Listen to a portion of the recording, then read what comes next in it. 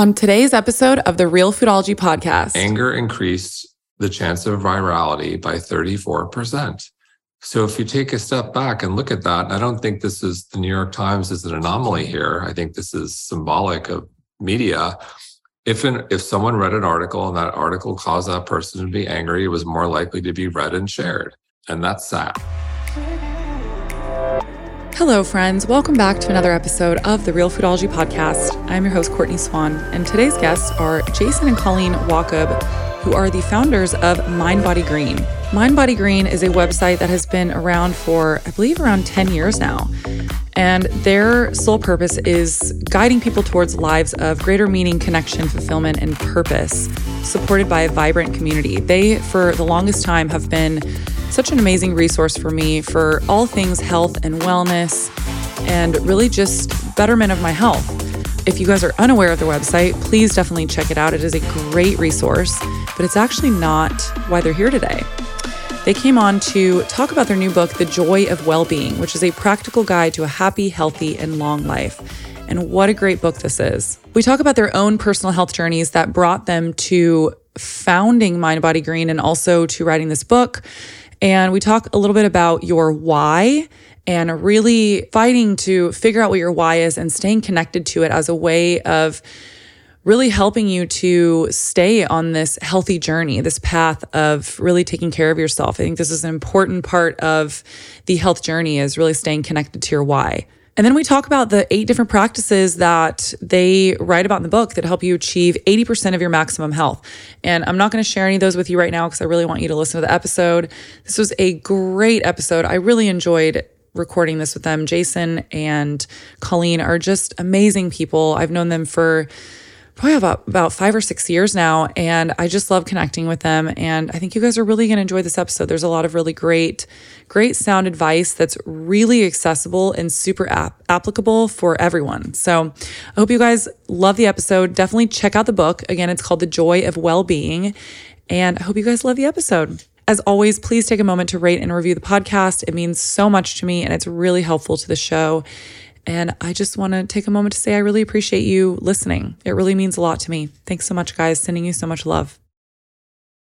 There's nothing more comforting than a warming cup of hot chocolate before bed. I know, coming from me, that may sound a little counterintuitive because you're probably thinking, how is hot chocolate healthy for you? But I've got a little hack for you, and it's called Organifi's Gold Chocolate. First and foremost, the most important thing here, it has 1 gram of total sugar in it. So you get the satisfaction of having a comforting, cozy little sweet treat after dinner without all the loaded sugar. And it's like with this one, you get a two for one, because you also have the added bonus of things like turmeric, lemon balm, turkey tail. There's also magnesium, and there's reishi in there. So whenever I drink this at night before bed, it gets me really sleepy and ready to wind down, and it really improved my sleep. There's also a blend in there that helps with digestion. There's acacia, cinnamon, ginger, black pepper, and turmeric. So if you have this after dinner, it's also going to help with your digestion, and it's going to get you ready for bed. My favorite thing about Organifi products, outside of them being all organic, they're also glyphosate residue free. If you have listened to this podcast long enough or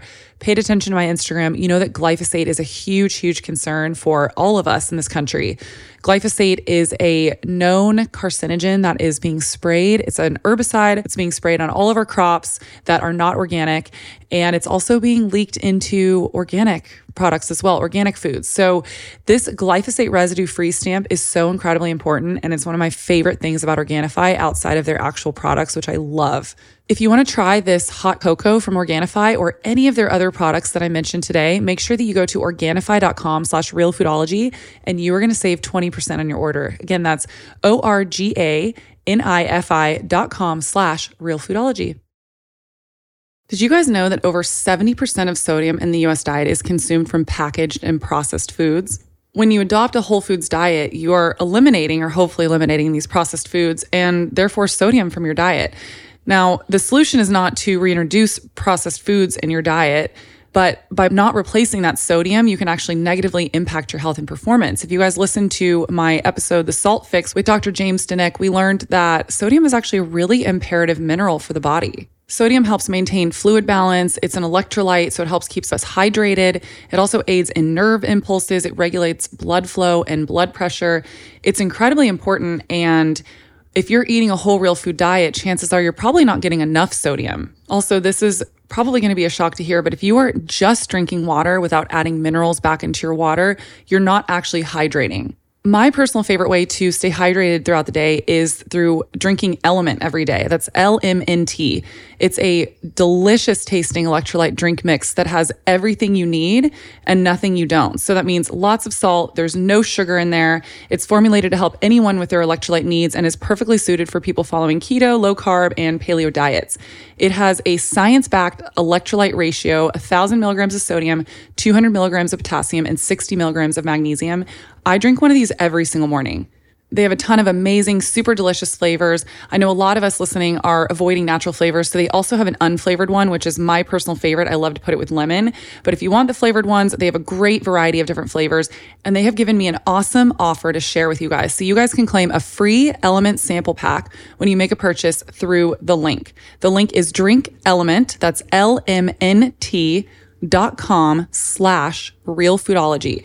And in the Element sample pack, you're going to get one packet of every flavor so that you can try all of them and see which one is your favorite. I hope you guys enjoy it as much as I do. Again, it's drinkelement.com/realfoodology. That's drinklmnt.com/realfoodology. Jason and Colleen, I'm so excited to have you guys on the podcast today. Thank you so much for coming on. We are thrilled to be here. So I'm so glad we get this time to catch up on all things. Yes, thank you so much. Yeah, me too. Thank you. So before we started recording, we were talking about, I want to dive into this talking about the importance of finding your why.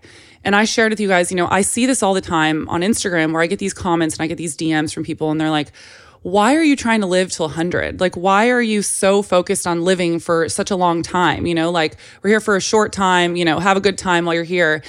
And I want to talk about the importance of like finding your why and also that it's so much more than just about living a long time. It's a good question. And for me, it's a bit of both because men in my family have a terrible track record with longevity. I'm 48. We have 2 little girls. My father died of heart disease at 47. My 2 grandfathers also died. They didn't make it to 50. One died of heart disease at 49 and the other cancer at 44. And so with 2 little girls, like I want to be around. I want the years. However, that's not enough, and I think I look at the 1.0, the 2.0, and the 3.0. The 1.0 is lifespan. Like, okay, let's get you to 100. Then the 2.0 is health span. If you're at age 100, you want to be mobile. You want to be active. You want to be able to do the things you want to do. Maybe that's being a grandparent and being able to like pick up a, 30 pounder without, something breaking. You want to be mobile. That's really important. And then the 3.0 for me is the what we like joy span. So like lifespan, health span, joy span. Because what's the point of, living to 100, being healthy, fit, and active for as long as possible if you're not having fun, if you don't have meaningful connection, if you're not having joy in your life. And so to me, it was time for this conversation to really get to the why, like what's really important. And we open the book with this question of how do you know when it's time to change your life? And my personal story and my why at the time was one of those breakdown moments that ended up being the breakthrough moment when I had a pulmonary embolism when I was in my early 30s. So, doing all the things you think of a quintessential New York life, demanding job, went out to eat a lot, did a lot of intense exercise. And then one morning when I was leaving Tara Stiles' strong yoga class, which was a Saturday morning ritual, I called Jason after class and was like, I'm having trouble walking. Can you meet me in the city? I'm a bit out of breath. We decided to head home because it was hard to walk. And then I ended up collapsing on the subway steps home. And then I did what so many people do as soon as I got out of the station. I gaslit all of my symptoms and was like, I'm totally fine. I'm dehydrated. That was just weird. I didn't want to go to the ER. That felt like a really big deal on a beautiful Saturday in New York. And so I didn't listen to my body and I napped the rest of the weekend. And come Monday morning, Jason was like, you are not going to work unless you head to the hospital on the way. Or the doctor. So I went to the doctor and within a couple of minutes, He's like, you're having a pulmonary embolism. And at that point in time, I didn't know what it was. He gave me a little sign that said, I'm having a pulmonary embolism, so that when I got to the ER, I could articulate what was happening. And in case I didn't make it there, someone would know what the issue was. And when I got there, I had showers of clots in my lungs. And that was how my wellness journey started, in terms of having this breakdown moment where I didn't listen to the whispers in my body that something was a little bit off.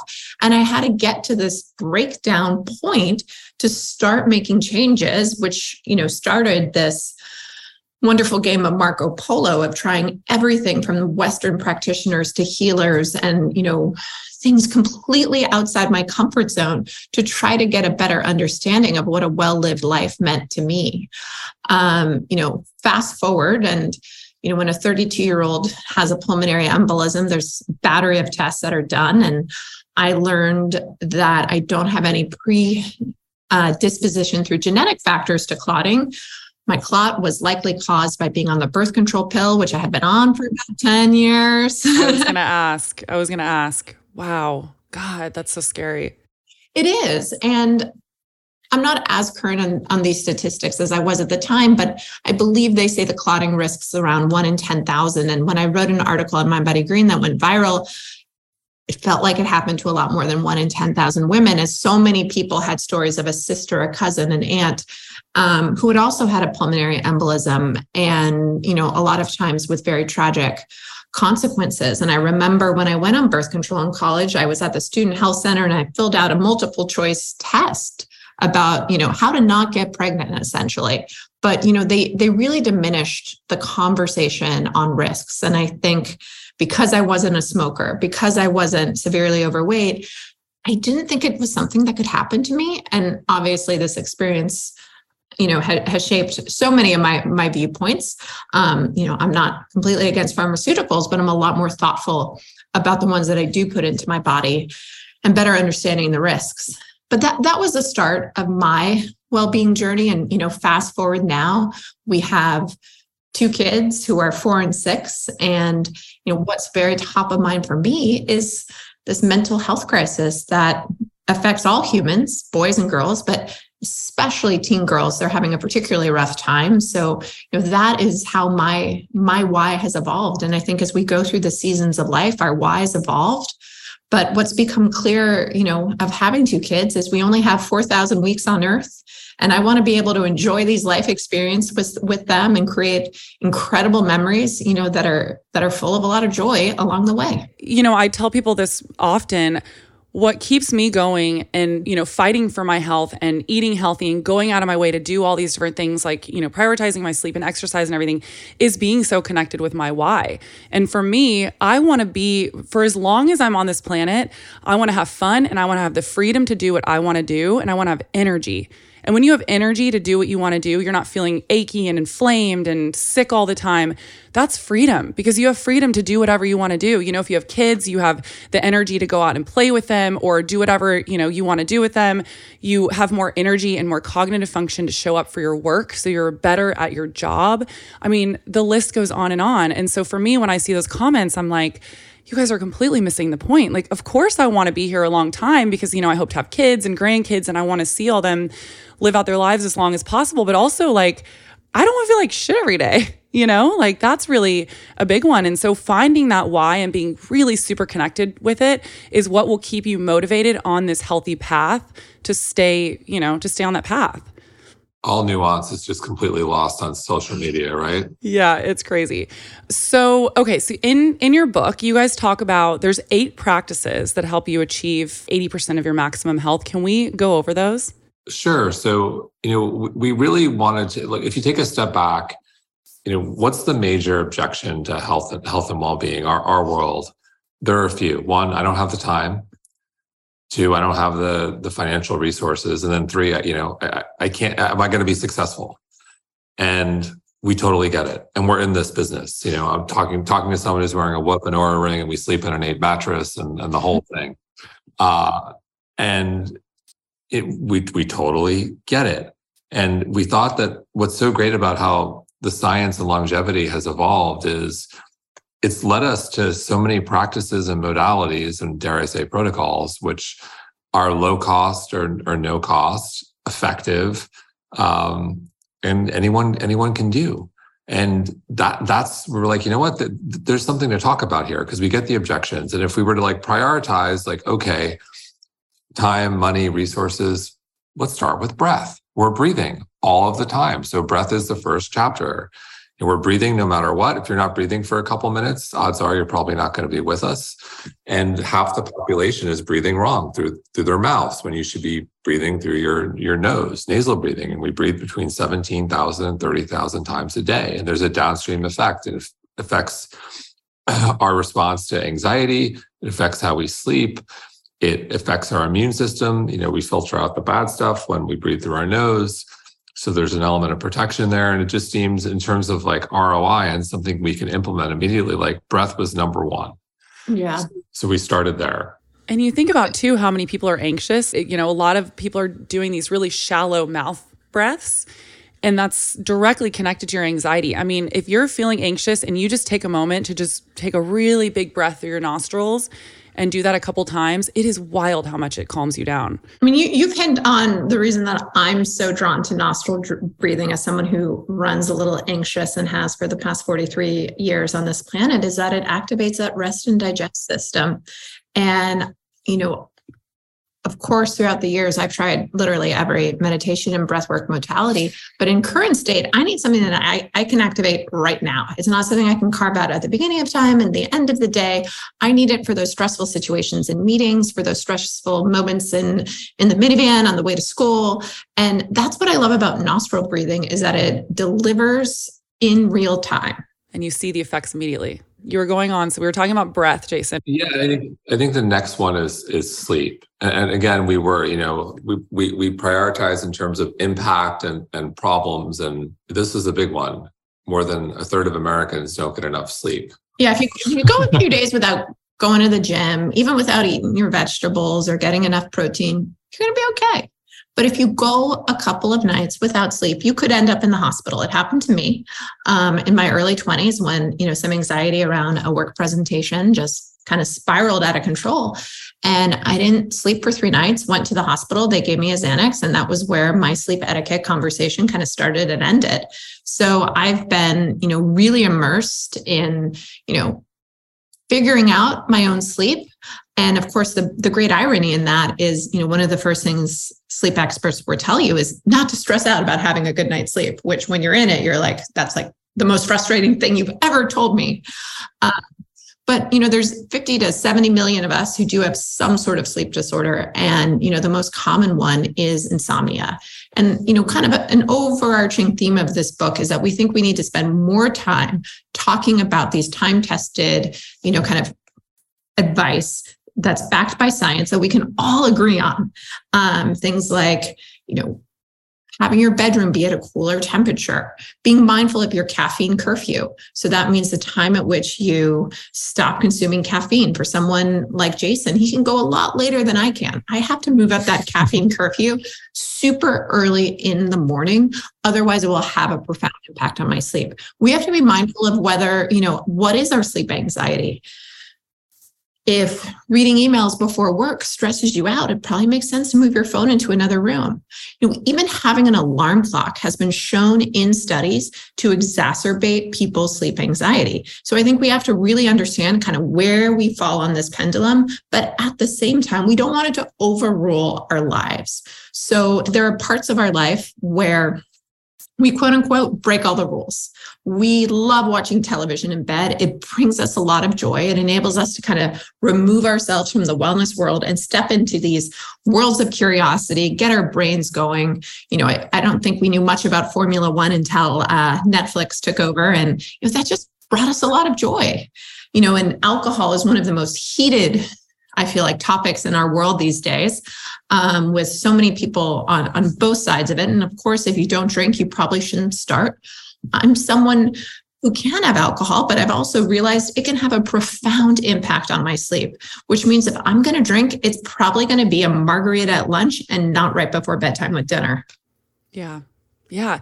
You know what I love so much about you guys' approach? You guys have always been this way. And what I've loved about what you guys have done with Mind Body Green and everything is that you're really good at presenting the facts and showing people like, okay, these are the things that we should be worried about our health, and pick and choose what really works best for you. Like, this is what the science says, but also like maybe this will work better for you, because we are at the end of the day bio-individual. And so you guys and I are very aligned in that sense that like, you got to find that balance of pursuing your healthiest, best self.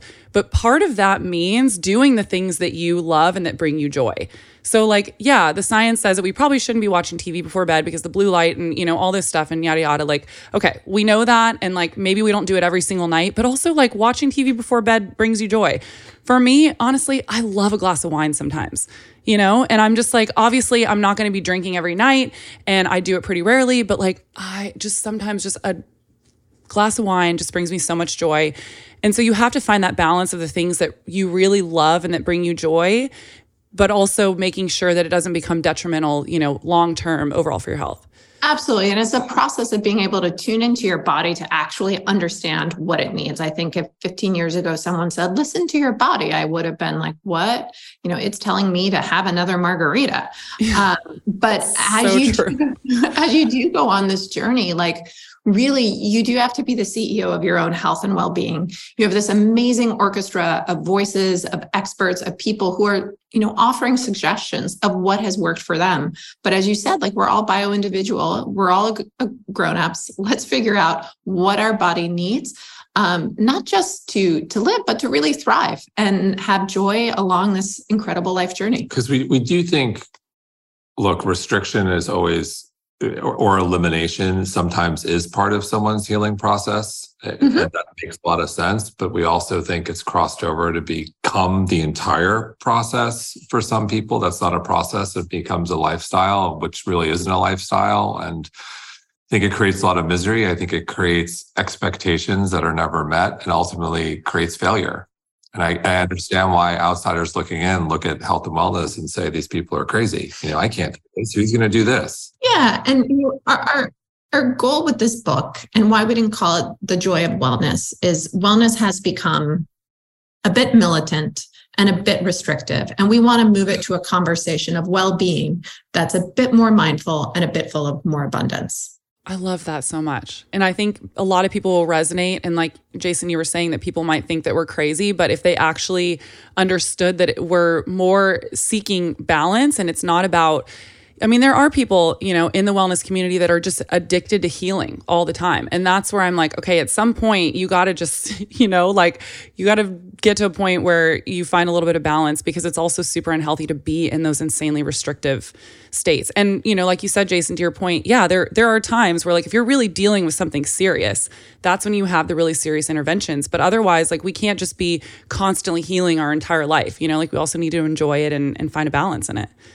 And I think that's where the algorithms just don't marry up always with intentions, because when people have built a brand and built a following, we know that there's this interesting dynamic that now exists in wellness and well-being of tribalism, where there's a Harvard study that shows that the same religious fervor that people have in, religion, now as we become less religious as a society, gets displayed in their health and well-being, in their CrossFit, in their fervor over Pilates. And so it can be really hard when people are like, wait, I've evolved. This is now working for me. So, Jason always says the only thing to be rigid about is being flexible.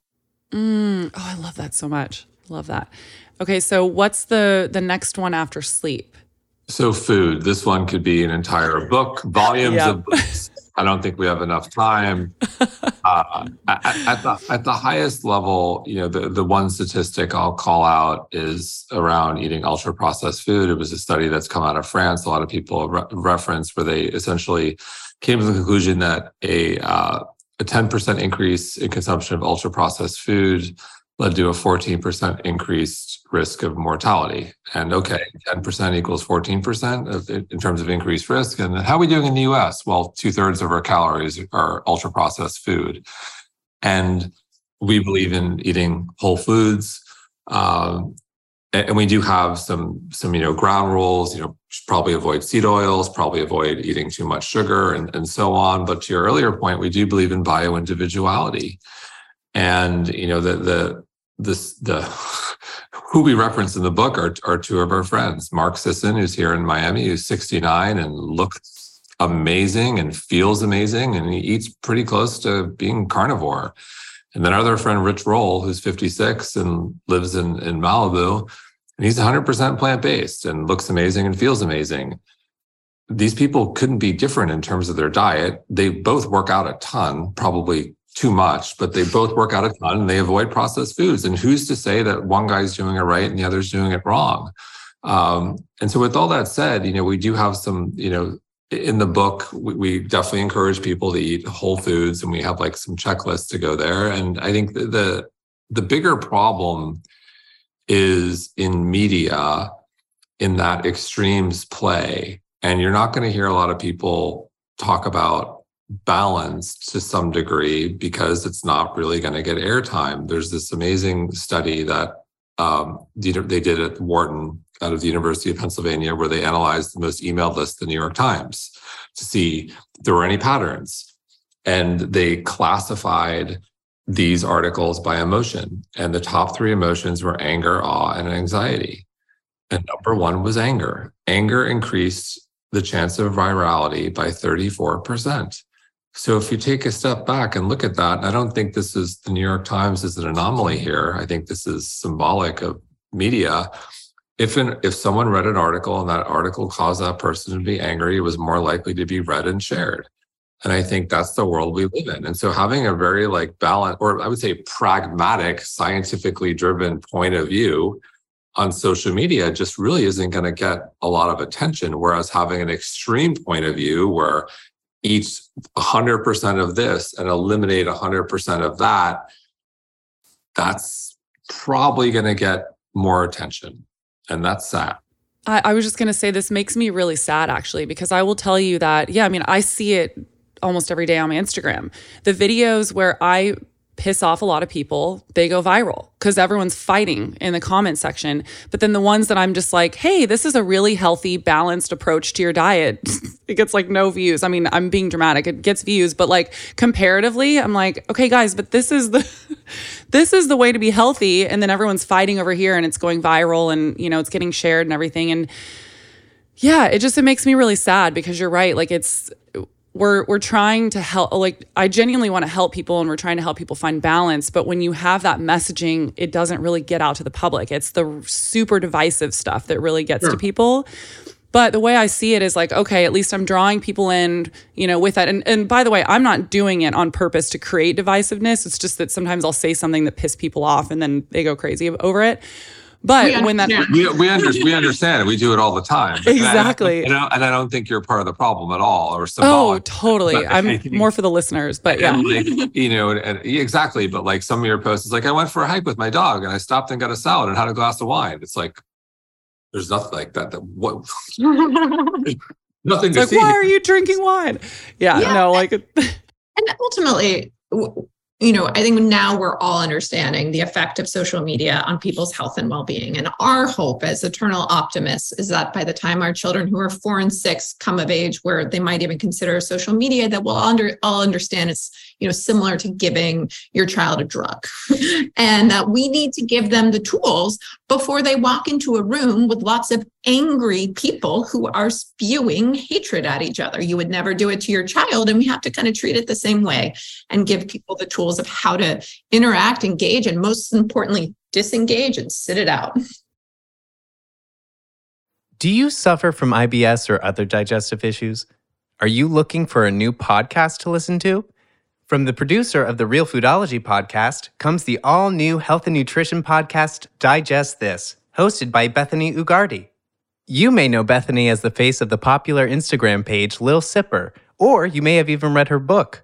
Now you can find her wherever you get your podcasts. On Digest This, Bethany examines topics such as gut health, nutrition, the food industry, and highlights specific ingredients that can be beneficial or harmful to your gut health. She also explores non-toxic options in beauty, home, and cooking essentials. If it has to do with your health, Digest This is talking about it. Each episode features an interview with health experts, doctors, and wellness advocates, and delivers you information that is, easy to digest. Bethany also delivers a weekly segment every episode called Bite of Knowledge, where she highlights an ingredient commonly used in food, skincare, household cleaning, you name it, and gives you the lowdown on the benefits or dangers that ingredient might have in your everyday life. From Botox, potassium, olive oil, and magnesium, all the way to those ingredients you can barely pronounce on the back of your cereal boxes, Bethany has you covered. There's a reason why it debuted at number 2 on Apple Podcast nutrition charts. Check out Digest This on your favorite podcast app. New episodes every Monday and Wednesday, produced by Drake Peterson and Resonant Media. Well, and this actually comes back to another point that you guys were saying that I wanted to reiterate, is that when it comes to your diet, it's so important to not let it become your identity, because this is where I see a lot of the anger coming from, is that people associate their identity to a certain way that they're eating. And then if I come out and say like, hey, this, is probably not really good for you, people get so upset with me because they've identified this as like something that is like personal to them, And I think it's so important that all of us take this approach of like, we need to remember that we're doing the best we can with the knowledge we have at the time. And then when we learn differently, we do better, So and I can speak to this, I was vegetarian for 5 years and it was amazing for me until it wasn't. And then I was really sick. But for a couple years of that, I refused to switch over and start eating meat because I had literally made being vegetarian a part of my identity. And I really grappled with like switching over until finally my body was like screaming for meat. And thankfully I finally listened to it. But this is a perfect example of like, you have different nutritional needs depending on different stages you are in life too. So something that may work for you at a certain point may not work for you forever. So true. Yes. I mean, I've seen it. I think it's especially true. It's, as women go through the seasons of life. We had this wake up call when we were pregnant with our second, where can't see this, but us. So that I'm 6 feet and Jason's 6'7". And our doctor was like, your daughter's measuring 15 to 20%, which just doesn't make a lot of sense. We need to up the protein. And I think a lot of times, what your body tells you when you're pregnant is a lot of the cues for probably how you should be nurturing and caring for yourself in the time you're not pregnant. One of my gripes is with myself is always like, how can I treat myself with the same love, care, and tenderness, getting that massage every, week when you're doing the prenatals that you do in life, when it's actually a little bit more harder because then you're managing the 2 little people IRL. Oh, that's so cute. Also, I love that you guys are so tall. What were you gonna say, Jason? Well, I said this is kind of a segue where movement and food intersect and like changes we've had. And this is a big one for us personally in the context of, Colleen mentioned yoga earlier. Yoga was a huge part of our lives. Yoga saved me from back surgery and was the inspiration behind founding Mind Body Green. And, with yoga, lean vegetarian, did vegan for a while, stopped going to the gym. It was yoga, yoga, yoga. And then, in my 40s, I started to notice I was losing some muscle mass and, came across this study, which is, very top of mind right now for a lot of people. And it's a study around falling, where if you're over the age of 65, there's a 1 in 4 chance you'll fall. If you fall once, you're twice as likely to fall again. If you fall and break your hip, there's a 30 to 40% chance you will die within a year. And it's not necessarily because of the broken hip. It's all the things that could go wrong, whether it's complications from surgery, whether it's infection, whether it's depression from being on the couch. And this is one, unfortunately, anecdotally, we've seen this with people we know. And so that's a big one, because if you think of, okay, how do I protect against this? Well, it's muscle mass and bone density, because like sarcopenia is very real. In your 40s, you start to lose, I think, 1% a year. And so think about like, okay, we're excited. We're in the 80s, but we're 20% left to get to 100. But if we lose that muscle mass, like we're extraordinarily vulnerable and frail if you're losing 1% a year of bone density. So how do you protect against that? It's resistance training, it's strength training, it's very real. So, and you want to be mobile. So let's say you're about to fall, you want the mobility to not fall, and the mobility and the balance, or the strength to maybe grab something so you don't fall, or the armor in terms of muscle. So if you do fall, you break your fall. And this is one that really hit home too. It's like you want the strength. You mentioned like, I mentioned I want to be able to pick up like a 30-pounder when I'm old. You need leg strength to do that. You need to physically do that. And so we pivoted from yoga and vegetarian to we're going to the gym a lot now. I've been really focused on gaining lean muscle mass because it's harder as you age. I've gained 7 pounds of lean muscle mass, skeletal muscle mass in the past 5 months. And it's been hard. Hell of a lot easier when I was younger. And to do so, one, you have to lift, or you have to lift things, and you can do it with body weight. And in the book, we list some of the things we do, and you can do it.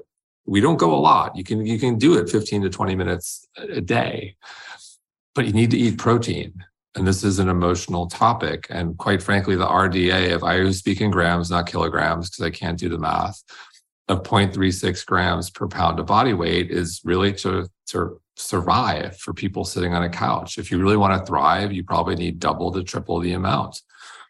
And that's going to be a lot of protein for people. And if you're vegetarian or vegan, I'm not saying it's impossible, but it's going to be really hard. And more specifically, you have to consume enough protein with enough leucine to support muscle protein synthesis. In other words, if you don't get the leucine level of 2.5 grams at least 2.5 grams while you're consuming that protein, it doesn't count. It's like I'm consuming protein, but it doesn't count towards muscle. And I think if you're going to have the protein, you want to maintain the muscle, build the muscle. Where does that come into play with plant-based versus like animal-based? You have to consume so much more. It's very difficult. Like if you look at essentially animal-based foods, if you look at chicken, if you look at beef, if you look at fish, compared to like soy, I think is at the top of the list of plant-based food, you have to consume so much more. And from a calorie perspective, it is a lot. Again, not unsurmountable, but it is very difficult. And for us, that's been a big change where this is like the one area where maybe doesn't bring us the most joy, where I went from intermittent fasting 18 to 20 hours a day to now I'm really doing 13 hours and I need 3 meals and I got to make sure I'm having protein, and Colleen's the same way. Yeah.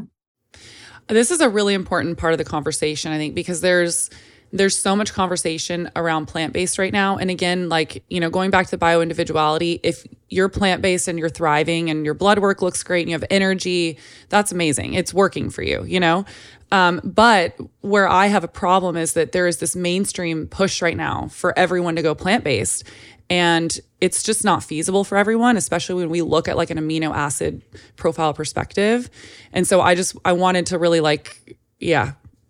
flag that for people, because we need to be really careful about the proteins that we're consuming too, and make sure that we're actually getting the protein that will help us build lean muscle. And it's way harder to do it plant-based. It just is. It is. And again, this is where I encourage everyone to do some basic lab testing, get a lipid profile, do it once or twice a year, something. I'm going back again for my biannual. And what I found when I started this, my cardiovascular markers all got better.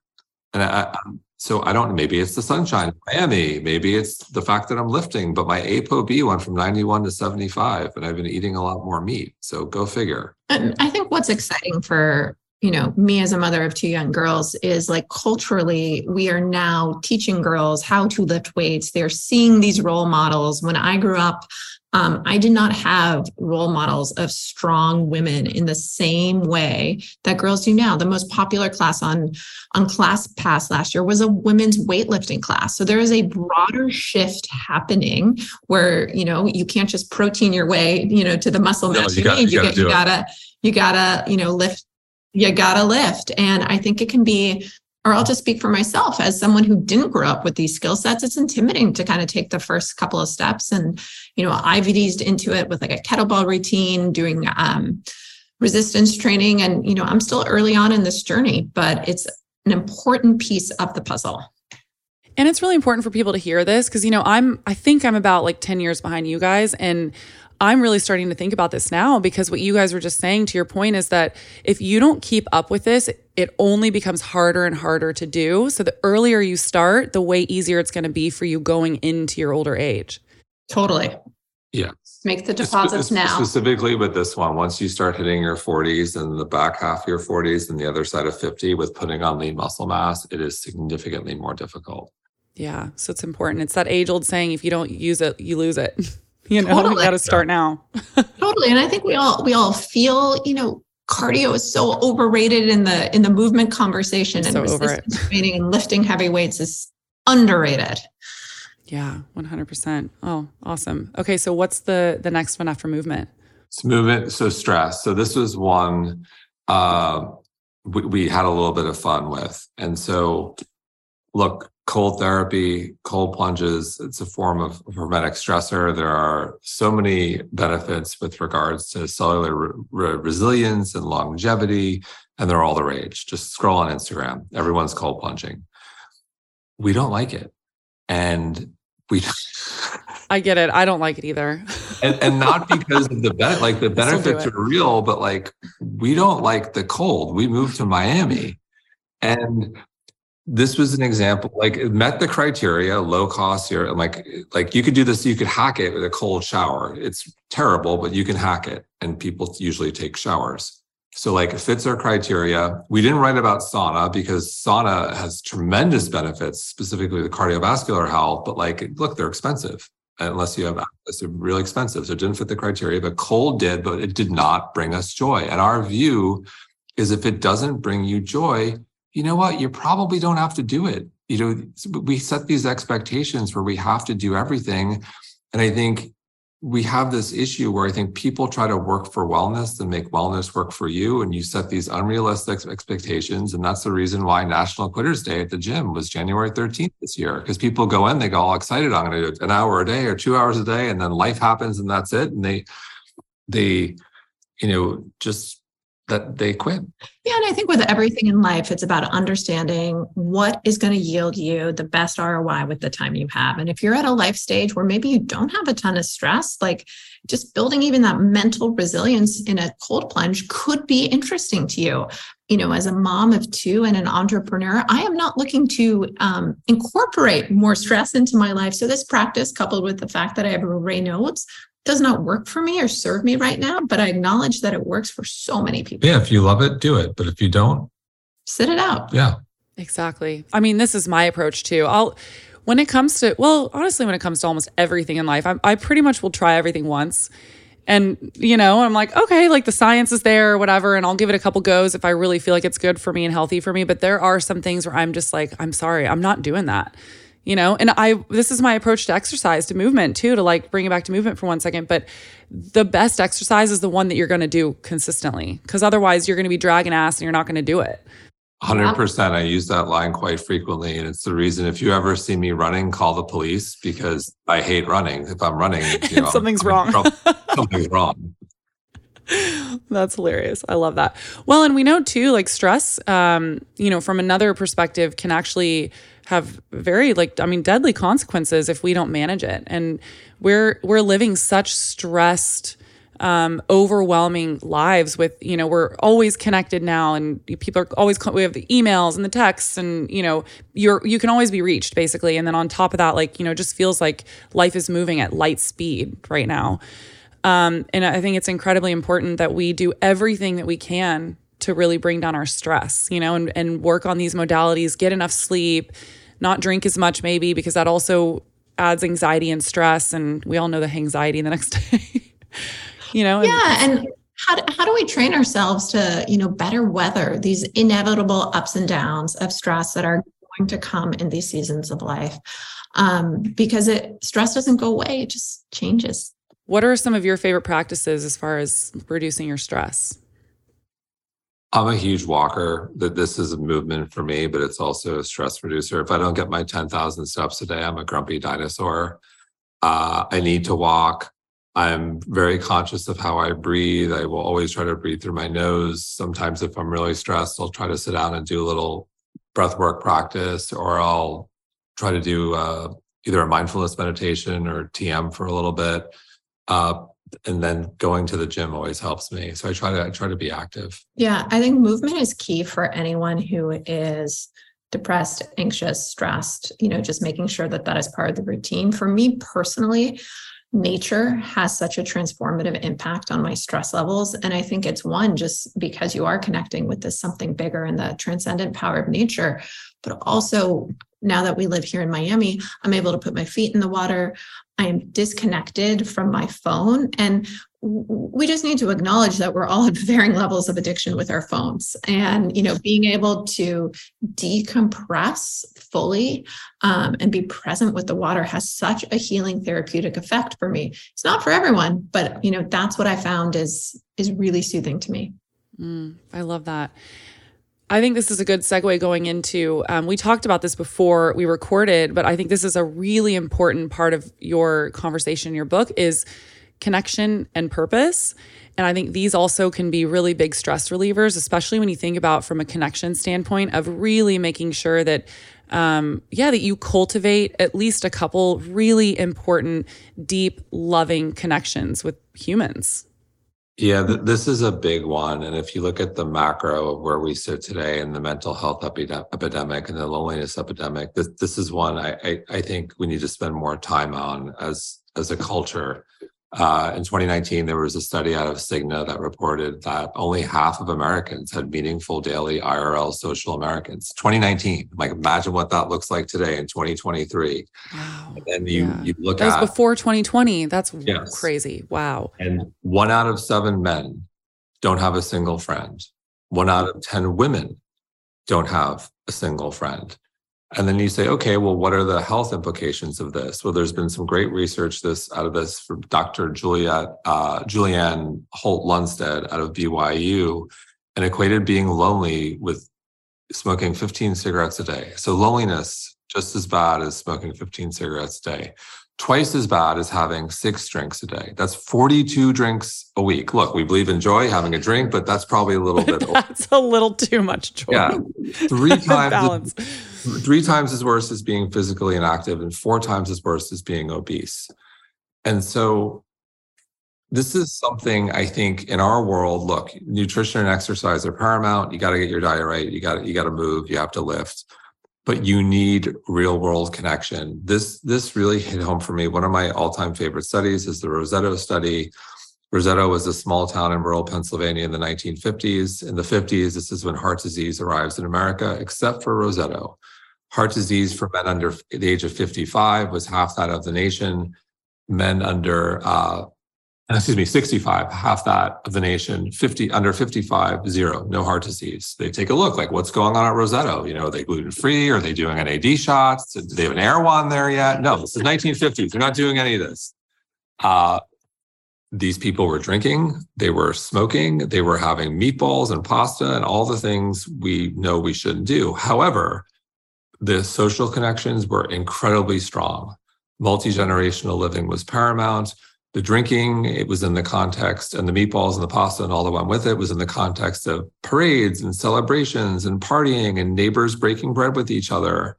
Then in the 1960s, when the community started to break apart, heart disease caught up with the national average. I'm not saying we should do all of these things, but I think it really hits home on this notion of the health benefits of strong social connections. And I think we did a lot of damage over the past couple of years, and it's really time to bring that in focus. And it's something that I want our community, the health and wellness community, to talk more about. We're the connection influencers. Yes, I love that so much.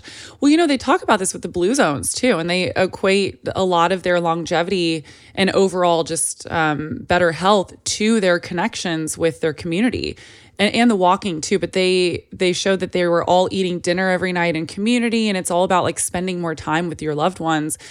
And I think that this really gets pushed to the wayside because we're so focused on the food and the cold plunge and the exercise and the sleep and, and all this stuff that we forget, like something as simple as connecting with a really close friend or your spouse or your partner, like whoever it is so incredibly important. And also it's joyful. It's amazing. Like, you don't have to ask me twice to do that.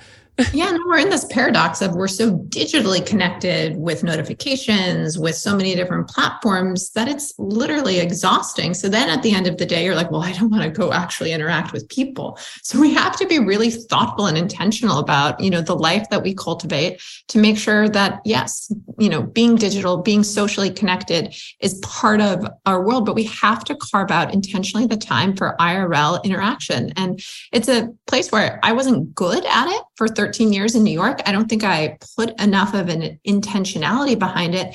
And there was a fascinating Wall Street Journal article recently about how now women are treating IRL interactions, because we've reached this point where we realize it's so critical for our health and joy, that now they're treating it like a business KPI. How many meetings IRL am I getting in a week? How many friends am I getting to see? We know that IRL interactions have a different impact on the brain, different oxytocin profile than when you reach out to someone over text and say, "How are you?" Emoji. And men are terrible here. Women are far superior in every sense. I'll start there. Of course. But specifically in this area, we are the worst. I referenced the 1 in 7 men don't have a single friend. Women do better here, 1 in 10. 30 years ago, majority of men, 55%, had 6 close friends. Now it's about a quarter of men have 6 close friends. And look, I get why. Men lose touch easier. Men tend to take on, their partners, their spouses, friends, and they lose touch. We're not as good as communication. And, I think case in point, I shared this on my Instagram recently. I had my 30th high school reunion. And I would have loved to have gone, but it was our daughter's fourth birthday. I'm like, of course I'm going to stay for my daughter's 4th birthday. And so it happens. You make choices. And I think men are less inclined to share that maybe they're struggling, to reach back out. And the beauty of technology, I'll say this, if I had to go back 30 years ago, I'd have to pick up the phone. Hello. And then there's this awkward silence. Who is this?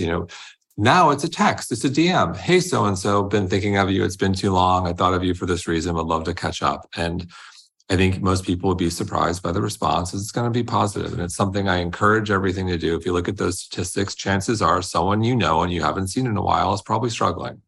Yeah. Yeah. Maybe for people listening right now that may be struggling with that and having a hard time finding connection, what would be some of your advice as far as cultivating a community that they really feel loved and supported in? A couple of thoughts here. And, we're a remote first company. I worked 20 years in the office.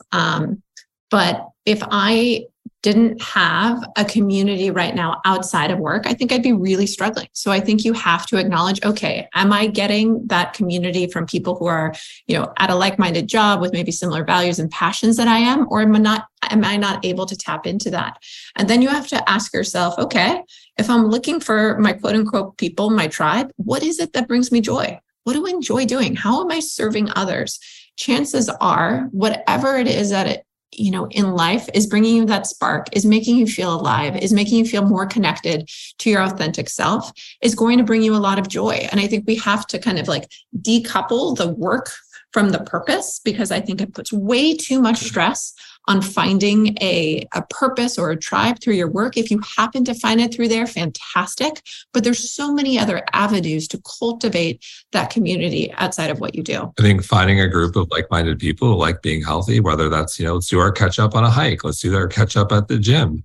Volunteering is a huge one. And there are multiple benefits if you start to look at purpose and have a higher calling. There's connection there. There's an immense feeling of gratitude. So that's one I think every where anyone ever lives, there's always a shortage of volunteers. So that's a great place to start. Yeah, I think that's great. And starting to really connect with the things that you really love and doing that. So if you really love to play tennis, find maybe a league where people are playing tennis, or I know pickleball is a really big one right now, and go find somewhere in your neighborhood that people are playing pickleball. Just start finding those common interests. And then I feel you'll create amazing connections there.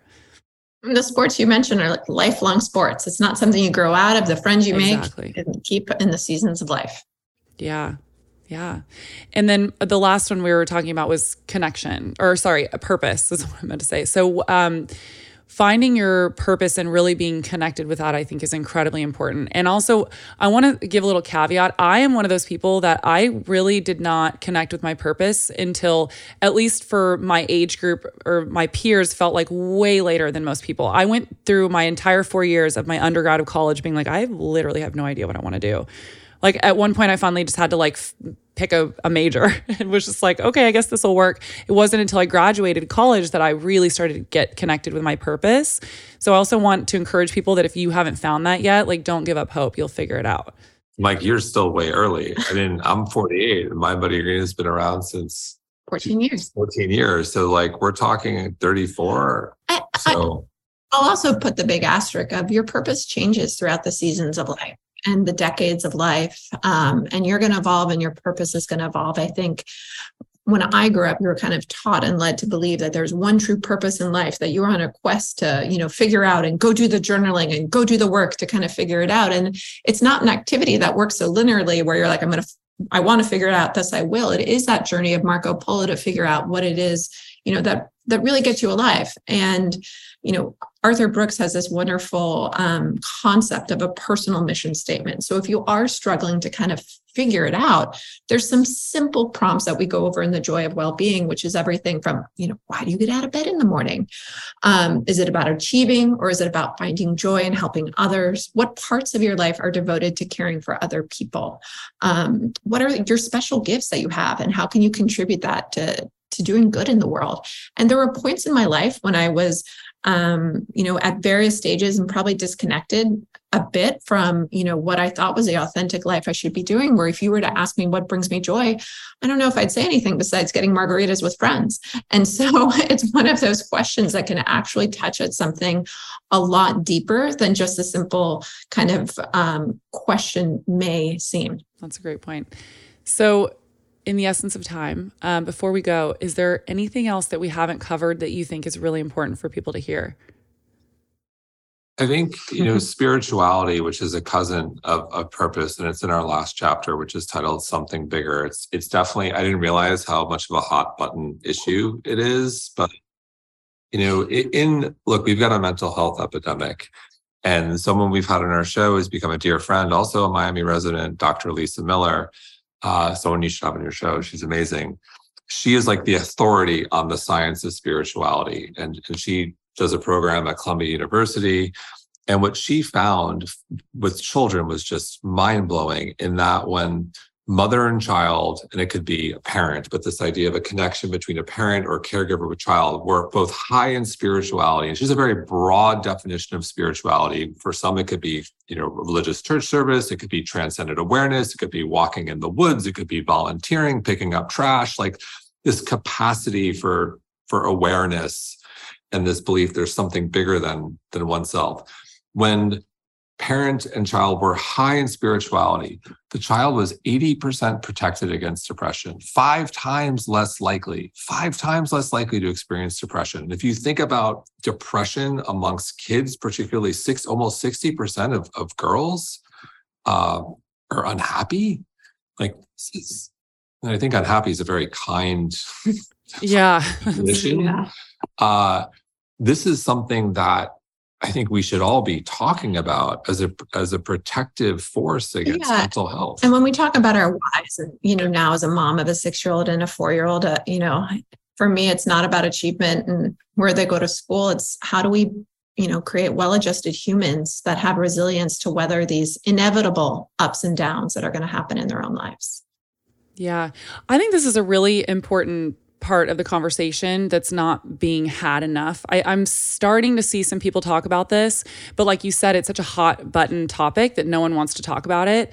I have a girlfriend who, for the longest time was scared to even say the word God online. So she was just saying, universe or source or whatever it was, until finally one day she was like, you know what? God just connects with me. And if that triggers you, I'm so sorry, but try to take it and apply to your own life. And I really liked this approach because, again, like what we were talking about, the bio-individuality with your diet, also there is a bit of a bio-individuality with the spirituality as well. Like, find what works for you, because at the end of the day, like, I think the studies that are connected to spirituality and people, it's kind of connected to having this like higher purpose, but also like, just if you're just connected with something outside of yourself, it gives you hope in a way that you can't find anywhere else. So like, this is not about like God and Jesus or Christianity or Judaism or any of that. It's really about so much bigger, just being connected with the fact that there is something else going on that we may not ever really fully understand or know, maybe, hopefully when we die, but just being connected to that hope of that there is something bigger and greater happening outside of us and then naming it whatever feels best for you. Universe, source, God, whatever it is. And Dr. Miller has such a generous definition of spirituality, which could be religion. It could be the universe. It could be whatever gives you that meaning, prayer, walk in the woods, volunteering, connection to nature. And, we just have to know through these dark moments of the soul that everything's going to be okay, even if we don't know how. Yeah. I just think, look, life is full of twists and turns and can often be really difficult. And I think to get through it in this alone, so to speak, without this belief that there's something bigger, I don't know how I would have gotten through some of the losses I've had in my life without a belief in something bigger than myself. Yeah, same. I really connect with that too. I don't think I would be able to live without at least just this hope and this feeling that there is a bigger, greater, better purpose, Yeah.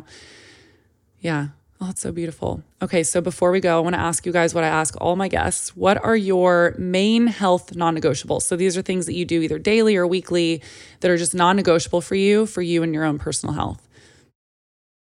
Sleep, hydration, resistance training, walking. Yes, those are big ones for me too. I guess I have more than I think. How much time you got? How much time? Got walking, got to get my 10,000 steps. Obviously, sleep, hydration. I become supplements is a big part of my life too. Same. And, I love my devices. Me too. I also have my Aura, my Whoop. Yeah. I have an Aura ring too. I love it. Yeah. Awesome. Well, guys, thank you so much for coming on. I really enjoyed this conversation. This was great. And please tell people where they can find The Joy of Wellbeing, your new book. So thank you. The Joy of Wellbeing can be found at Amazon and all book retailers, and you can go to thejoyofwellbeing.com. Amazing. And where can they find you guys if you want to be reached? At Jason Wachob, Wachob, and at Colleen Wachob. And then, at My Buddy Green, and we have a My Buddy Green podcast and products and everything. Got everything in My Buddy Green. Yes. Oh, thank you so much. It was such a joy to have you guys on today. Thank you so much. So great to connect. Thank you so much for listening to this week's episode of the Real Foodology Podcast. If you liked the episode, please leave a review in your podcast app to let me know. This is a Resonant Media production produced by Drake Peterson and edited by Mike Fry. The theme song is called Heaven by the amazing singer Georgie. Georgie is spelled with a J. For more amazing podcasts produced by my team, go to resonantmediagroup.com. I love you guys so much. See you next week. The content of this show is for educational and informational purposes only. It is not a substitute for individual medical and mental health advice and doesn't constitute a provider-patient relationship. I am a nutritionist, but I am not your nutritionist. As always, talk to your doctor or your health team first.